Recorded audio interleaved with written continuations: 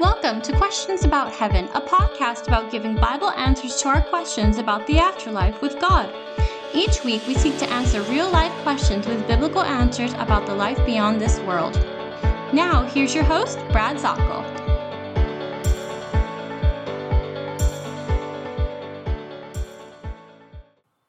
And a wonderful day to you. This is Brad Zockel, and I am here in the barn, our soon-to-be finished recording studio. I'm looking up here and seeing that we've got to get to finishing up our insulation and working on some things here as we are going around and pulling things together and getting the recording studio going. Oh, it's a wonderful, wonderful week here as we start off the summer. I am very, very happy to tell you I've been confirming some different calendar events on here. This is 2023 in case you are listening to this later on in the future. I'm referring in right now to the summer of 2023. And to those that are listening to this right now, I am so happy to tell you that I will be confirming, and it is confirmed, that I will be in Pennsylvania on July 16th. July 16th, I will be at Family Life Ministries. And if you're looking for the location, it is in Butler, Pennsylvania. That's within a stone's throw of Pittsburgh. It is on 932 Mercer Road. Pastor Bobby has opened the door for me to go on Sunday night, 6 o'clock in the evening, at Family Life Ministries on Mercer Road in Butler, Pennsylvania. In 2 weeks from now, I will be in Atmore, Alabama, and I will be with Cross Point Church. Wonderful congregation. Pastor Guy Heath. This will be my third time. We will have a 2-day Heaven is Home conference. Atmore is in southern Alabama, right very, very near the southern border, bordering Florida. And so if you'd like to meet us there, these are all free. I hope you know that these conferences, we don't charge anything. As a matter of fact, Pastor Heath's church, the Alabama church, boy, they can lay out some really good food there as a welcome to anybody that wants to come. So we have June 10th and 11th, and it's in Atmore, Alabama at Cross Point Church. July 16th, I will be at Family Life Ministries in Butler, Pennsylvania. July 9th, the previous week, I will also be in Pennsylvania at Emmanuel Baptist Church. The pastor is Steve Crews, C-R-E-W-S, and I will be there in the morning and in the evening time. And then now I am talking with Pastor Mike Milligan in Dayton, Texas, and we have just confirmed it right as I was starting to record. We are going to be at his church in Dayton, Texas it's the last Sunday in July. I'll get you the details and all of the address and everything like that. But he just wrote me and said, let's go ahead and we will get everything firmed up. I'm very, very happy with that. So I'll be in Texas this summer as well, and the last Sunday. We are in Revelation chapter 14. We took our time and walked through the description of these missionaries that are here. The scene is in the midst of the tribulation. The thlipsis, that's the Greek word, for this 7-year period that follows the rapture.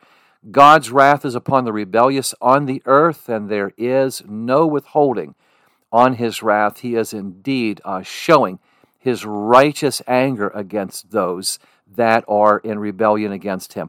I'm going to go back and review by reading the first 5 verses, and I'll see if we can't go through 5, and this will help explain fully who these 144,000 are. We have different faiths trying to move these 144,000 into another ministry to their liking, and you just don't do that. You let the Scripture speak for the Scripture. So, what does the Scripture say? Let's start off with this. I'm going to read here. As I'm reading through this, you will notice that sometimes I will have a different translation. Of course, we do have access to the original Hebrew, Aramaic, and Greek. And so I will move around to different translations and read this and try to stay with translations that are very, very faithful to the original Greek word for word. And the New American Standard is one of them. So I'm going to read from that one right now. And this is Revelation chapter 14, verse 1. Then I looked, this is John speaking, then I looked, and behold, the Lamb, that would be Jesus, it's a capital L, the Lamb was standing on Mount Zion, and with him 144,000 who had his name and the name of his Father written on their foreheads. And I heard a voice from heaven like the sound of many waters and like the sound of loud thunder. And the voice which I heard was like the sound of harpists playing on their harps. In verse 3, and they sang a new song before the throne and before the four living creatures and the elders. And no one was able to learn the song except the 144,000 who had been purchased from the earth. These are the ones who have not defiled themselves with women, for they are celibate. These are the ones who follow the Lamb wherever he goes. These have been purchased from mankind as firstfruits to God and to the Lamb. And no lie was found in their mouths. They are blameless. Now, we went through the first 3 verses in our last podcast. I'm going to reread the next 2 verses, and we're going to go with those right now so that we may be able to have a full understanding of these missionaries. These are the ones who have not defiled themselves with women, for they are celibate. These are the ones who follow the Lamb wherever he goes. These have been purchased from mankind as firstfruits to God and to the Lamb. And no lie was found in their mouths. They are blameless. What a wonderful, wonderful passage here. And there's a lot of mystery here as we look through this. In going back and just kind of reviewing a bit on verse 3, as we talked about this, and it says this, as we went through here and we looked, they had his Father's name, Yahweh himself, has written his name on the foreheads of these dedicated, the 12 tribes of 12,000 apiece. Now, if you remember going back in Revelation chapter 13, verses 16 and 17, we saw the Antichrist, the false Messiah, and sometimes in some translation called the beast. And it says this in verses 16 and 17, and this beast causes all, this Antichrist causes all, small and great, rich and poor, during the tribulation, free and bond, to receive a mark on their right hand or in their foreheads, and that no man might buy or sell, except that he had this mark, or the name of the beast, or the number of his name. Remember that? That was the mark that was put on them, and of course we know symbolically that is 666 on there. We talked about that, and I'm not going to take time to go into detail. You could listen to the previous podcast on that. Now, during this, these ones are sealed, and so they have this name on here. The voice of many waters, like the voice of loud thunder, comes. This is obviously the voice of God. He is saying, this is his group. He is giving approval of them. We then hear the wonderful orchestration of the harps. And I'm thinking back in Revelation chapter 5 and verse 8. And when he had taken the book, the 4 living creatures, the 24 elders, fell down before the Lamb. Every one of them had harps, golden vials full of odors, aromas, which are the prayers of the saints. And so they had harps with them as well. Would these be harps with which we're familiar here on earth? Maybe. We don't know. The closest identification. Remember, John uses a lot of like and as all the way through his descriptions. And it might just be that he's saying, the closest I can give to you, this wonderful instrument that they have, both here in Revelation 5:8 and then also in Revelation chapter 14, is that they look as close as I can to harps. Can you imagine a heavenly instrument like that? And this is an amazing, amazing, beautiful melody going along with a new song. They are on Mount Zion.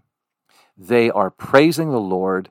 They are singing a new song. And it says this, that this song is reserved for them.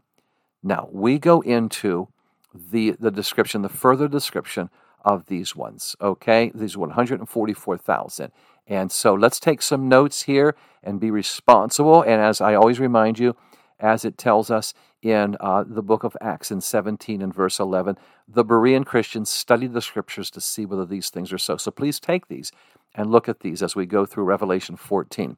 They are virgins. Now, when we talk about this, we are talking about those that are celibate. We are talking about those who are not encumbered with the responsibility of a family. They are here actively going into the world and knowing that their family cannot be held hostage or be tormented anything along that line. They are not, it tells us here, they are not defiled with women. This might be a reference to the fact that at the time that there is, among the religions of the world in the tribulation, that sexual immorality is part of it. Now we know that in many of the cultic practices of the day of Paul, especially in the city of Corinth, that there was actually temple prostitution all over. This could be the same way. So the emphasis is here, unlike the world religions of this time, these are showing that they are going to be away from any sign of immorality and such. There is the Wiccan belief of today has something within their belief called hand fasting. And I had presented studies in my religious survey classes that I taught, and then in some of the college courses that I taught when I was with King University. And part of it was to explain the different faiths and beliefs and such, as opposed to Christianity. And hand fasting is if two of the membership there would just simply say that they were interested in each other, there would be a symbolic ribbon, sort of like tying them together, and it was called hand fasting. And what they would do was they would hold hands, and then the cultic leader would then have a ceremony in which they would only commit themselves for 1 year. And then after the year, hey, if we're not interested, we move on. And that intimates a lot of this. And of course, I can go into detail, which I won't, of the sexual immorality involved in both that belief and others of the satanic practices in which there is irresponsible sexual immorality going on, as if sexual immorality could be responsible anyway. But when we talk about this, we see this would probably be rampant at this time, since the Antichrist is an antithesis of everything holy. And so this is very important that this is put out. And I just want you to understand the importance of Hebrews chapter 13 and verse 4 when we talk about the importance of the Christians to show marriage is honorable among all, and the bed undefiled. Fornicators and adulterers God will judge. It is so important that we are an example of purity and saving ourselves in our lives for the one that to which we are betrothed, and we would do that. So important.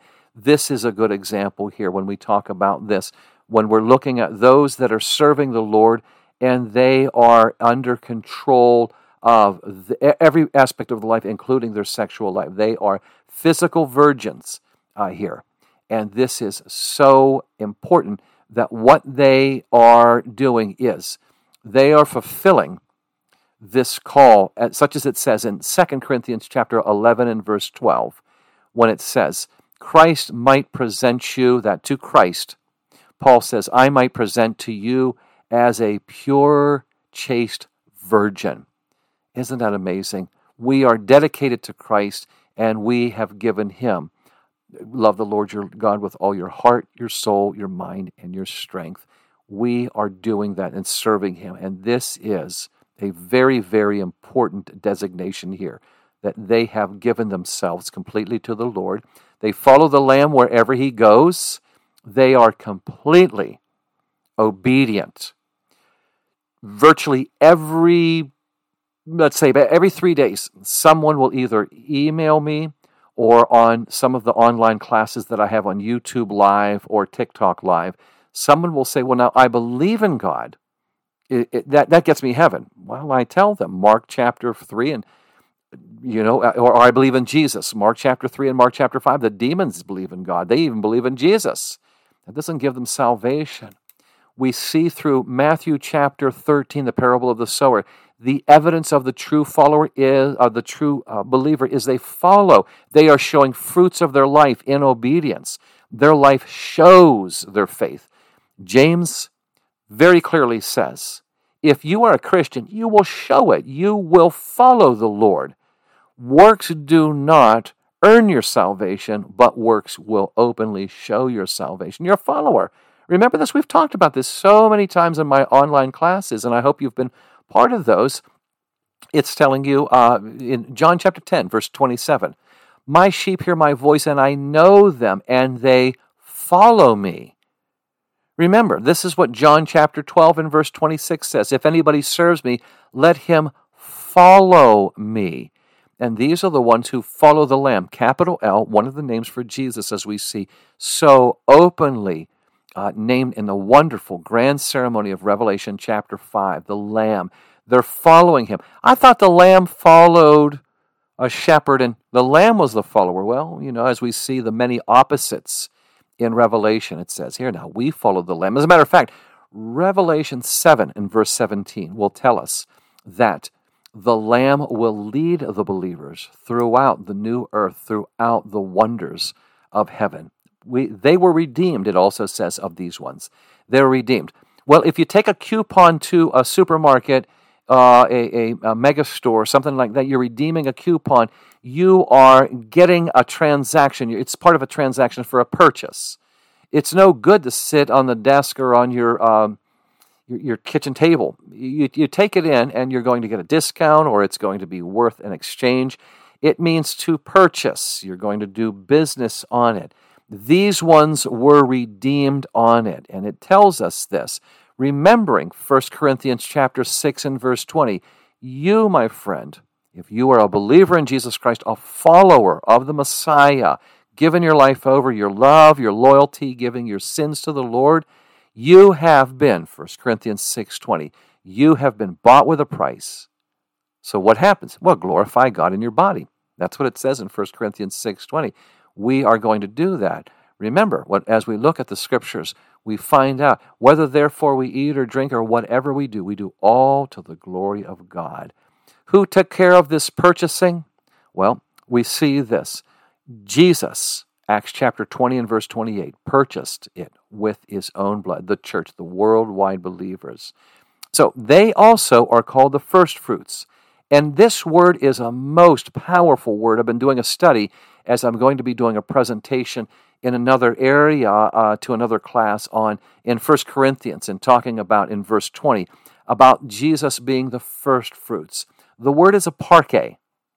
And you would see this is used in reference to grain and fruit harvests and such. And you go through the dig back into the centuries, the BC era, and this aparche has been used in different sacrifices, animal sacrifices, giving a bit here with the promise that more is going to come, or in representing the other ones to come. This is a portion of the harvest, the very first, the best of the harvest, and it's dedicated openly to God. It's saying this, Lord, you get the first, the choice, the front. All of this is being dedicated to you.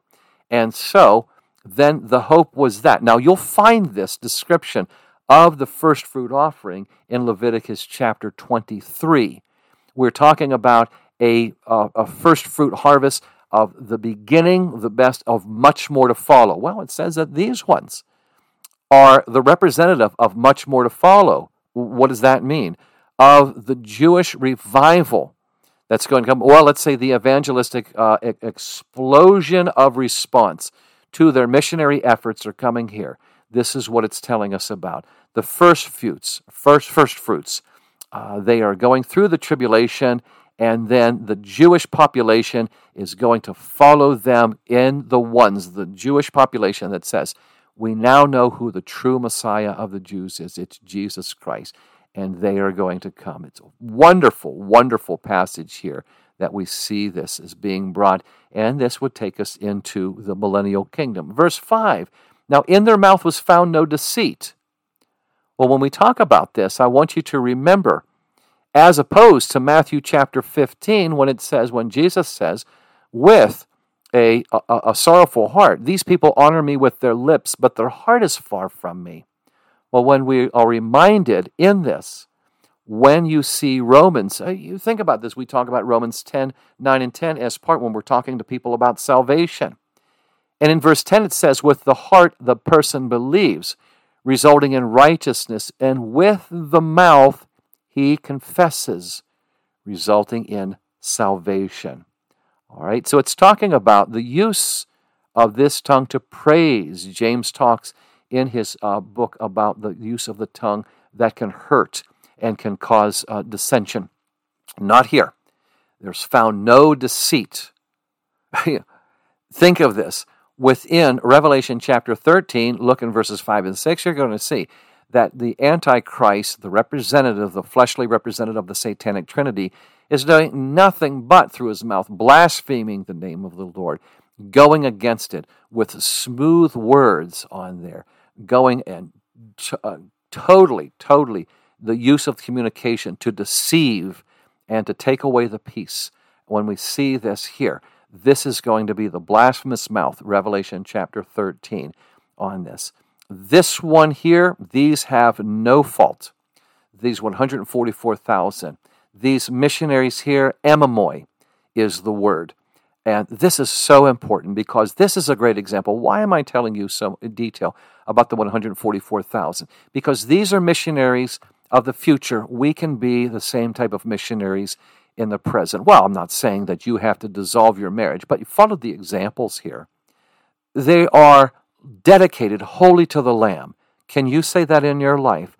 This is what in the morning time, when I arise from my bed, I will say this in my prayer in the morning in thanking Yahweh for allowing me to be here on earth and minister. I say, Lord, the day is yours. I dedicate each hour, Lord, what would you have me to do?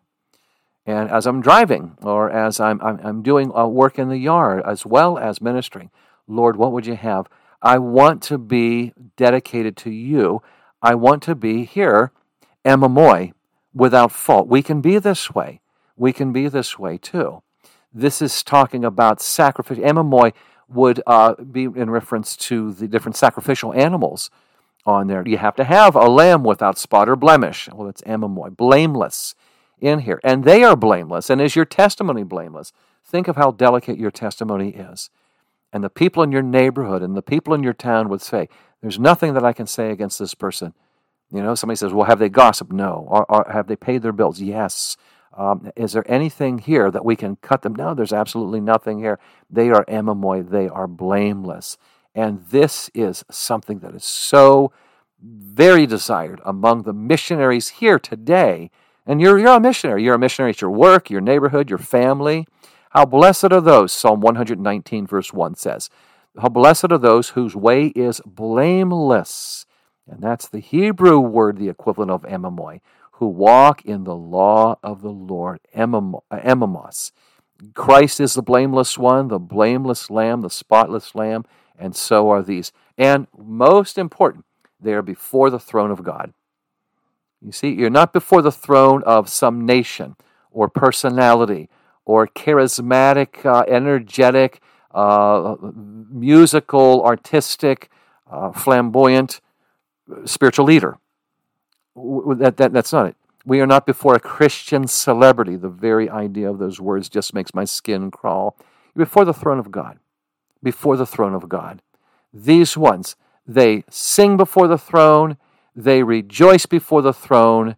They are all over the throne of God's glory and raising that. Do we know the names of these ones? No, the identification is of their tribe and of their number. But they're purposely anonymous because the glory goes to the Lord. They are doing His work in there. And so we see this wonderful, wonderful dedication of those that we see just as we strive to be. We want to be faultless before the presence of God. Now to him, Jude, there's only one chapter in Jude, so verse 24 says, now to him who is able to keep you from stumbling and to make you stand in the presence of His glory, blameless with great joy. Isn't that something? As magnificent as these missionaries are, they're blameless. They're going out. Satan can't touch them. The Antichrist cannot touch them. They have been sealed in protection.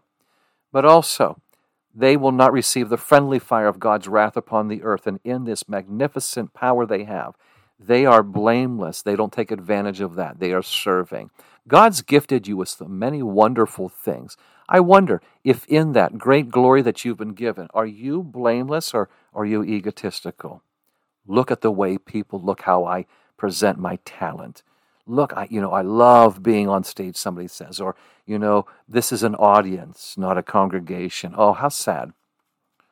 But those that say, you are so gifted, one Christian would tell another, and the other one says, so this gift comes from God, and it's going right back to him too.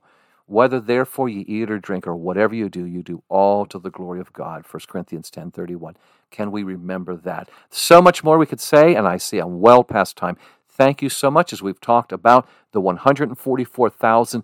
Let's know that these ones here are not presented in any other way but as sincere and powerful missionaries serving the Lord here. And we can imitate and emulate them here on earth right now. Thy will be done on earth as it is in heaven, and it will be in heaven when the kingdom comes. So we can also follow this, but we see them in the future history of the end times. What a wonderful thing. This is Brad. I appreciate you being with me today on this extended version. Listen, as we continue to grow and as I travel around, I do tell every congregation we go to, because we go to many rural churches and many churches that cannot afford to have a speaker. And I remind them, I was asked so many times, what is your fee? I said, I have no fee. But when I go, there are traveling expenses, and there are places where we're reaching people who desperately want to hear, be encouraged, learn, grow, and I run many conferences, teaching times, classes. And if you can help in any way, even just a couple of dollars, that would help fill the tank one more time, that I can go and I can reach across one of the cars. And I don't take plane trips or anything like that at this time. I'm traveling within the area. If you can help out in any way, if you might go to Xulon.org and under the donate section, or else you can see if you would rather send a check. We are a 501c3, and anything you give helps immensely. Thank you so much for the giving. One generous check came in, helped us finish up on some very needed projects here, and I thank you for that. The Lord blesses you on that, and you'll also receive a tax credit for that as well. Thank you so much. I appreciate you all. Take care. This is Brad, and Lord willing, we'll talk very soon. Thanks for joining us this week on Questions About Heaven with Brad Zockel of the Xulon International Bible Institute. Be sure to visit our website, xulon.org, to learn more about our Bible ministry. That's xulon.org. While you're at it, if you found value in this show, we'd appreciate a rating on iTunes. Or if you simply tell a friend about the show, that would help us out too. And keep an eye out for our upcoming ebook, Questions About Heaven. Thanks, God bless you, and have a great day.